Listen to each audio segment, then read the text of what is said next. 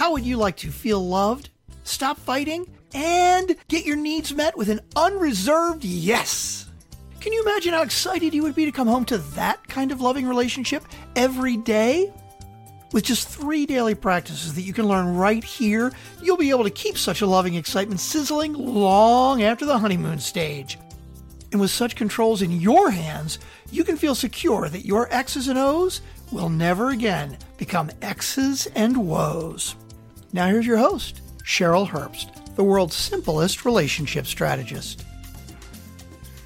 Hello, everyone. I'm Cheryl Herbst, and I want to warmly welcome you to this episode 2 of X's and O's, not X's and woes. I know that you've got lots of options, so I promise you that the strategy I'm going to unfold for you today has the ability to keep your X's and O's from ever becoming X's and woes again. So think about it. Have you ever failed at relationships you once thought you would love forever? If yes, then you know the kind of impact that such failure makes on your ability to open up and trust yourself or a new partner again, don't you? And when you carry such baggage into your next soulmate adventure, how much more difficult is it to keep from sabotaging that relationship? If you had a way to start now and build a relationship you could love long after the honeymoon stage was over, how many more failed soulmates could you save your heart from enduring? So if you're ready to realize that soulmate hunting is, at its very best, a weak strategy, then stay tuned to hear a better strategy, one that actually works. Come journey with me for a moment and allow yourself to imagine, or at least try to imagine, a relationship where you got your needs met with an unreserved yes.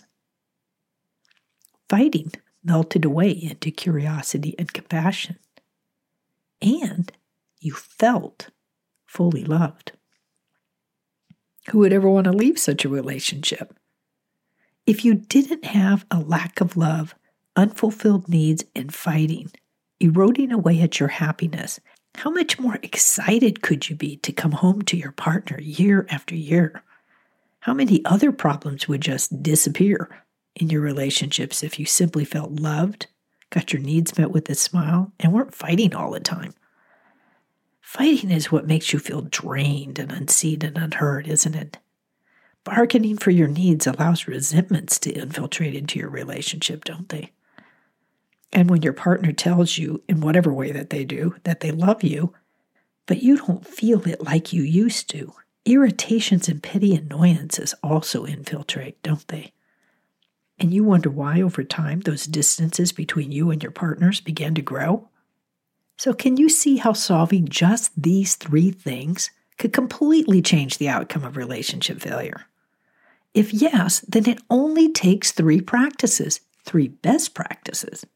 1 for keeping love from dying, 1 for getting your needs met with a smile, and 1 for ending fighting to keep love glowing long after the honeymoon stage is over, doesn't it?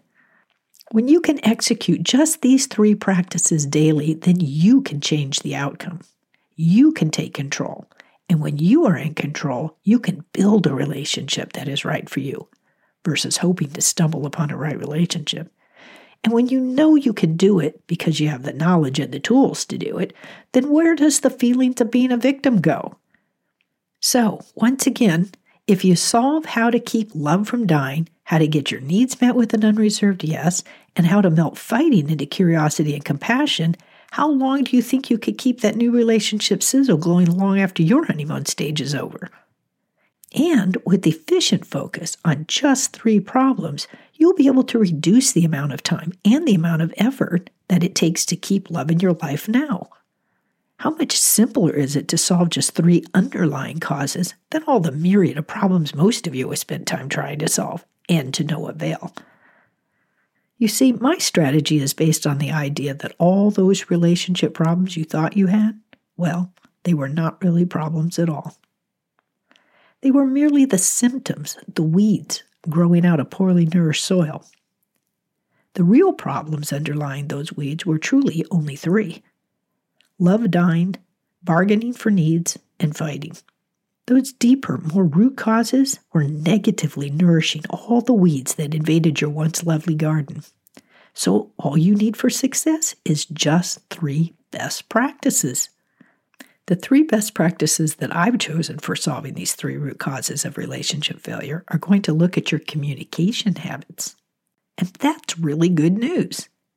What that means is that there's really nothing to do. It's an internal shift, not a long list of actions that you have to execute like so many other coaches put out. Don't you ever find that annoying? I do. When I listen to the answers that coaches give online, I just want to shudder. Ooh, I saw one the other day that said the 32 things you can do to keep love alive. Yikes! How complicated can that be? I don't think I've ever seen a list of less than 10, though. Have you? Well, my strategy, because it looks at the root causes of relationship failure, brings the solution down to only 3 practices. And they are no more complicated than learning how to speak differently. How much simpler and more doable is that? So let's talk about communication for a moment. One of the more interesting things I've noted in coaching hundreds of people is that listeners tend to hear the words being spoken, but speakers tend to hear the intentions behind their own words. So the speaker has a harder time understanding how their own words are impacting their listener. Thus, they become blindsided to how they could be the cause of the feedback that they are getting. Obviously, that leads to thinking it's the listener who is at fault. When we hear intentions instead of words, we tend to be more empathetic, don't we? Thus, we are quite empathetic to our own thoughts, but not so much with others. Yet for those times when we do understand where someone else is coming from, how does that change our reaction? How many times have you heard someone complain about another person you might know better? And how many times have you said, well, you just don't know them the way that I do. If you knew them like I do, you'd understand, ... fill in the blank. I remember a time when I was a student at Hypnosis Motivational Institute in LA. We had to watch a gazillion hours, it seemed, of the school's headmaster giving free hypnotherapy sessions to people off the street that agreed to be videotaped. There was this one video of a man whose problem I can't really remember, but I do remember my reaction to him. I thought he should be run through a wood chipper feet first alive because I thought he was the most reprehensible person I'd ever listened to. So can you imagine my surprise when just 15 minutes later, I felt compassion for this man? As the headmaster dug underneath this man's behavior and way of expressing himself, I began to see the hurt and the pain locked into his heart. And I honestly felt sorry about the way he was going about lashing out at the world for not feeling loved enough. The solution for me then was no longer to get angry with him about his expression, but rather to be curious about other ways he could be helped to feel more love. He simply lacked the knowledge of how to get his needs met in a win-win way. He obviously wanted to, that's why he was there looking for a solution. So when you think about it, looking to others to change their behavior and their words so that you and I can be at peace is a long, slow way of achieving success. And it puts us in the victim mode.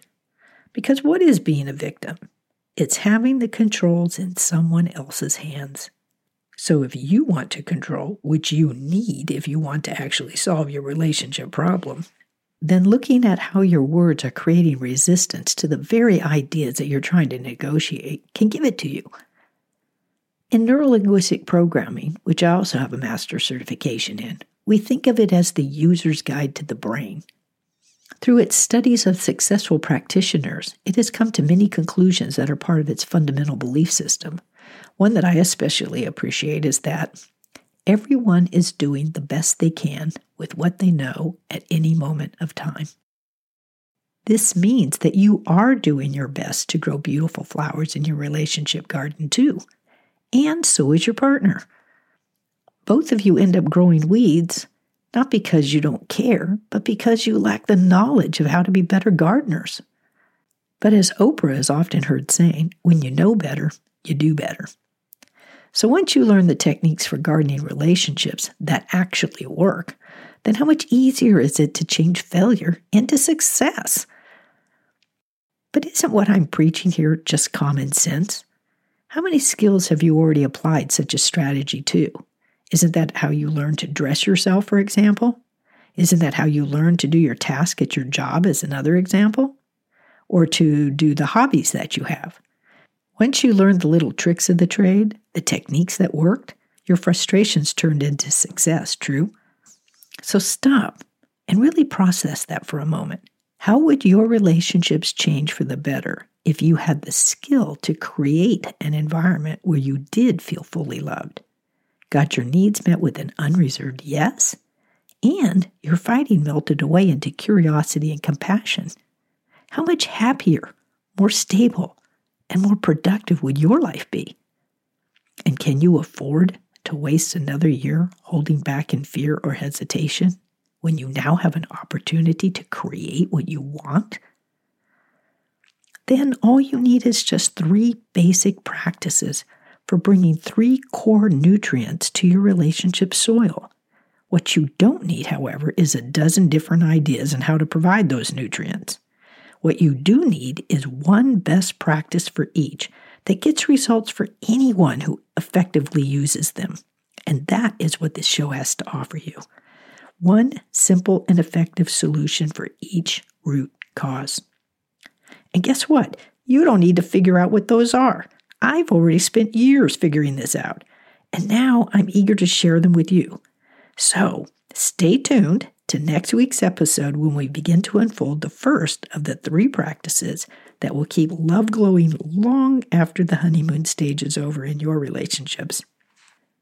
So thank you for tuning in. And are you remembering from the last episode to go to my website, Afraid to Love Again, to get your free PDF copy of my book? It's called How to Keep Your X's and O's from Becoming X's and Woes. It's a short read, but it'll give you the basics of what to do and how to do it so that your X's and O's never again become X's and Woes. You can find the link in the show notes, so click on it today and start creating the love life you always wanted. We thank you for tuning in to X's and O's, not X's and Woes. We know you have many options, so we promise this podcast series to be a good investment in you. If you enjoyed the show, please subscribe. We're also eager to hear how well you liked it, so please rate and review us on whichever channel you use.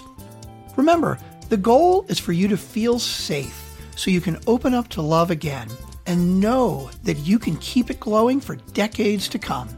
It is possible, and you can do it. You're not alone.